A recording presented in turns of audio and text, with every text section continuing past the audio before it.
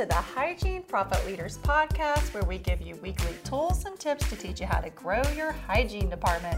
We're your hosts, Rachel Paul and Vicki Collier. Hello, Rachel. Hello, Vicki. How are you? I am just fabulous. How are you? I'm doing good. Awesome. Cool. Well, we're going to be talking about the new gingivitis code that came out this year. Gosh, I can't think of anything more exciting. I know, I really can't. It is awesome. But it is pretty cool. It's a great addition. Yeah, it really is. So we've been doing these perio trainings for years now. Right. And, we've had to talk about different ways to charge out gingivitis because we haven't had a code until this year. And it's been awesome. So I know you've seen a lot of offices that have already incorporated. I have seen some offices that are starting to use this. We'll talk about what it means and how to use it, but the verdict is still kind of out on how insurance companies are going to pick it up, which is always the case. We don't know what the insurance is going to pick up if it's a code that's been around forever. So I think it's great that I have seen hygiene teams that have started to use this because it helps us to better identify what was really done and what we saw during that visit. Before we did not, I think years ago there used to be something called a difficult prophy code or something. That was a little bit before my time.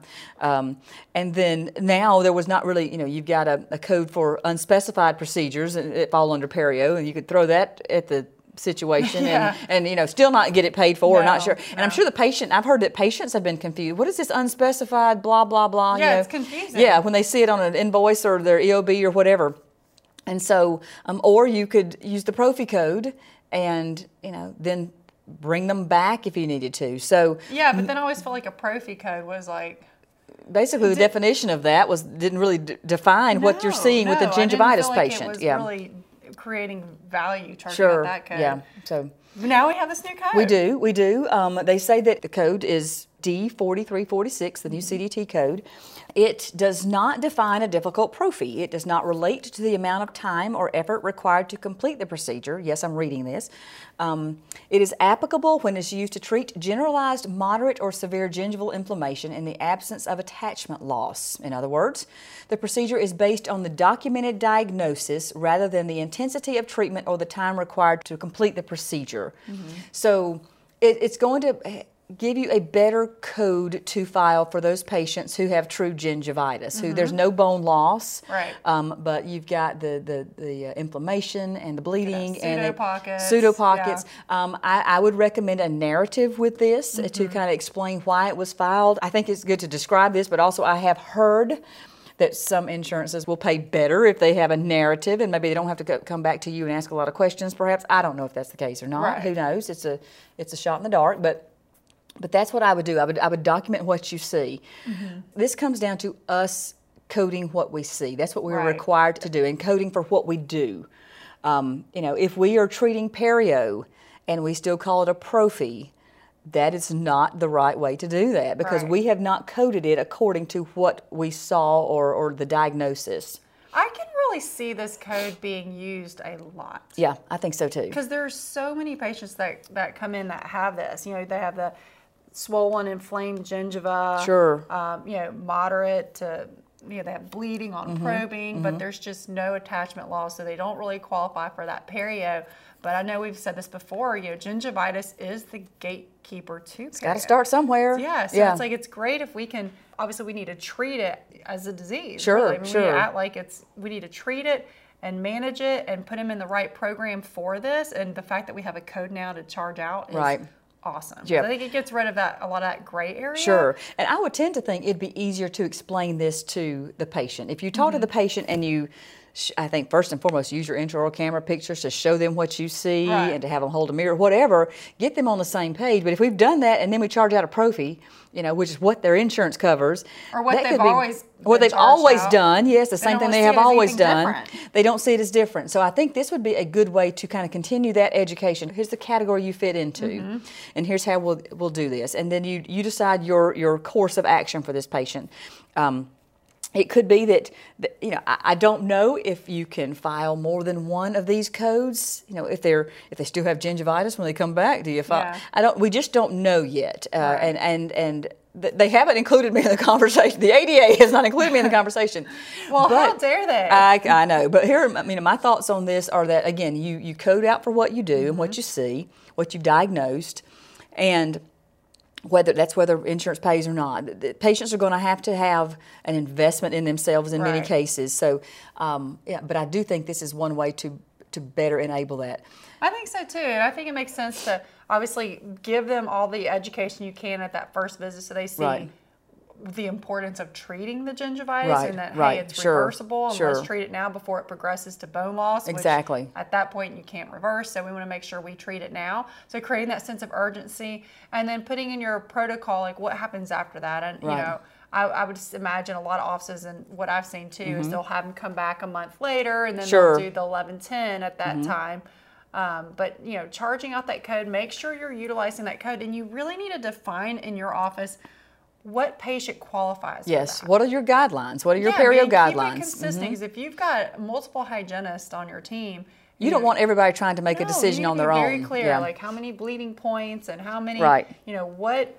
And I would think about their medical history too. I mean, I would be a little bit more aggressive with a diabetic patient. Yes, absolutely. Versus, you know, a healthy patient. So who just hasn't been in 4 or 5 years and intends to get back. You know, you don't want them to go that long again, and you want to bring them in much sooner than the 6-month appointment. Exactly. Or follow up. But I agree with you completely.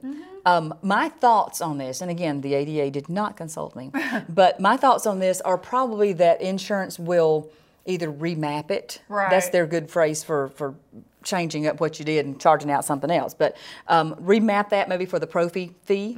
I wonder if they will count this as one of the 2 that typically insurance pays for those people who have insurance, 2 prophies a year. I'm sure they'll, you know, that's just my thoughts on this. I would love it if they would, you know, let you charge out a 43.46, and then you can charge out, you know, the 2 after that. If it that would make it easier for us, because it makes it easier for patients. We don't have to have those uncomfortable money conversations if that's the case. But but my thoughts on this too are to do your own research. Just like you guys, this is new to us as it is to everyone out there. You know, one of my phrases is, "You have my complete permission to think for yourself." You know, go for it. You know, learn on your own, do some investigating. We're going to do the same thing. We haven't decided exactly how we're going to. At this point, it's kind of been up, like. It's just only been 5 months, or it's almost 6. We've heard all sorts of different. Yes, they're covering, or they'll remap it to this. Right. And I'm sure it all depends on the insurance company itself. So there's a lot of variables there. Right. And as we always say, never let insurance dictate what you recommend as the best treatment for your patients. And because this code is so new, I do want to see offices using it and charging it out, because you know, as always, the more we see codes being charged out, not always, but you know, typically if they see that we're using them, sometimes they will start some coverage. Yep.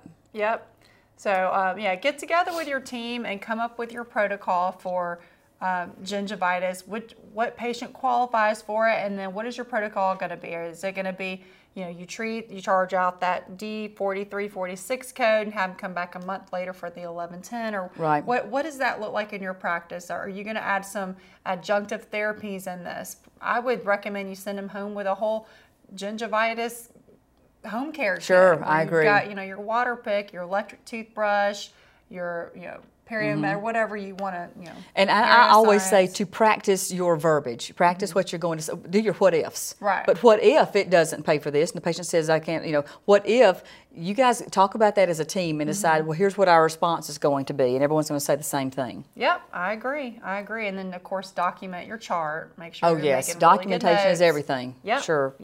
So, yeah, we'd love to hear from you, though. I'd like to hear feedback and know how you guys are using this new code and what kind of coverage you're seeing through insurance. So be sure to, you know, shoot us an email at HPL. Yeah, that'd be great to know. Oh yeah, I'd love to know that. So HPL@schedulinginstitute.com, and make sure, like, you just keep charging out that code, and who knows, maybe we'll see a little bit more coverage. Keep our fingers crossed. Yeah. Awesome. Well, thanks for tuning in to this episode, and be sure to tune in for next week's, where we'll be talking about some of our favorite oral cancer screening devices. So until next time, stay educated.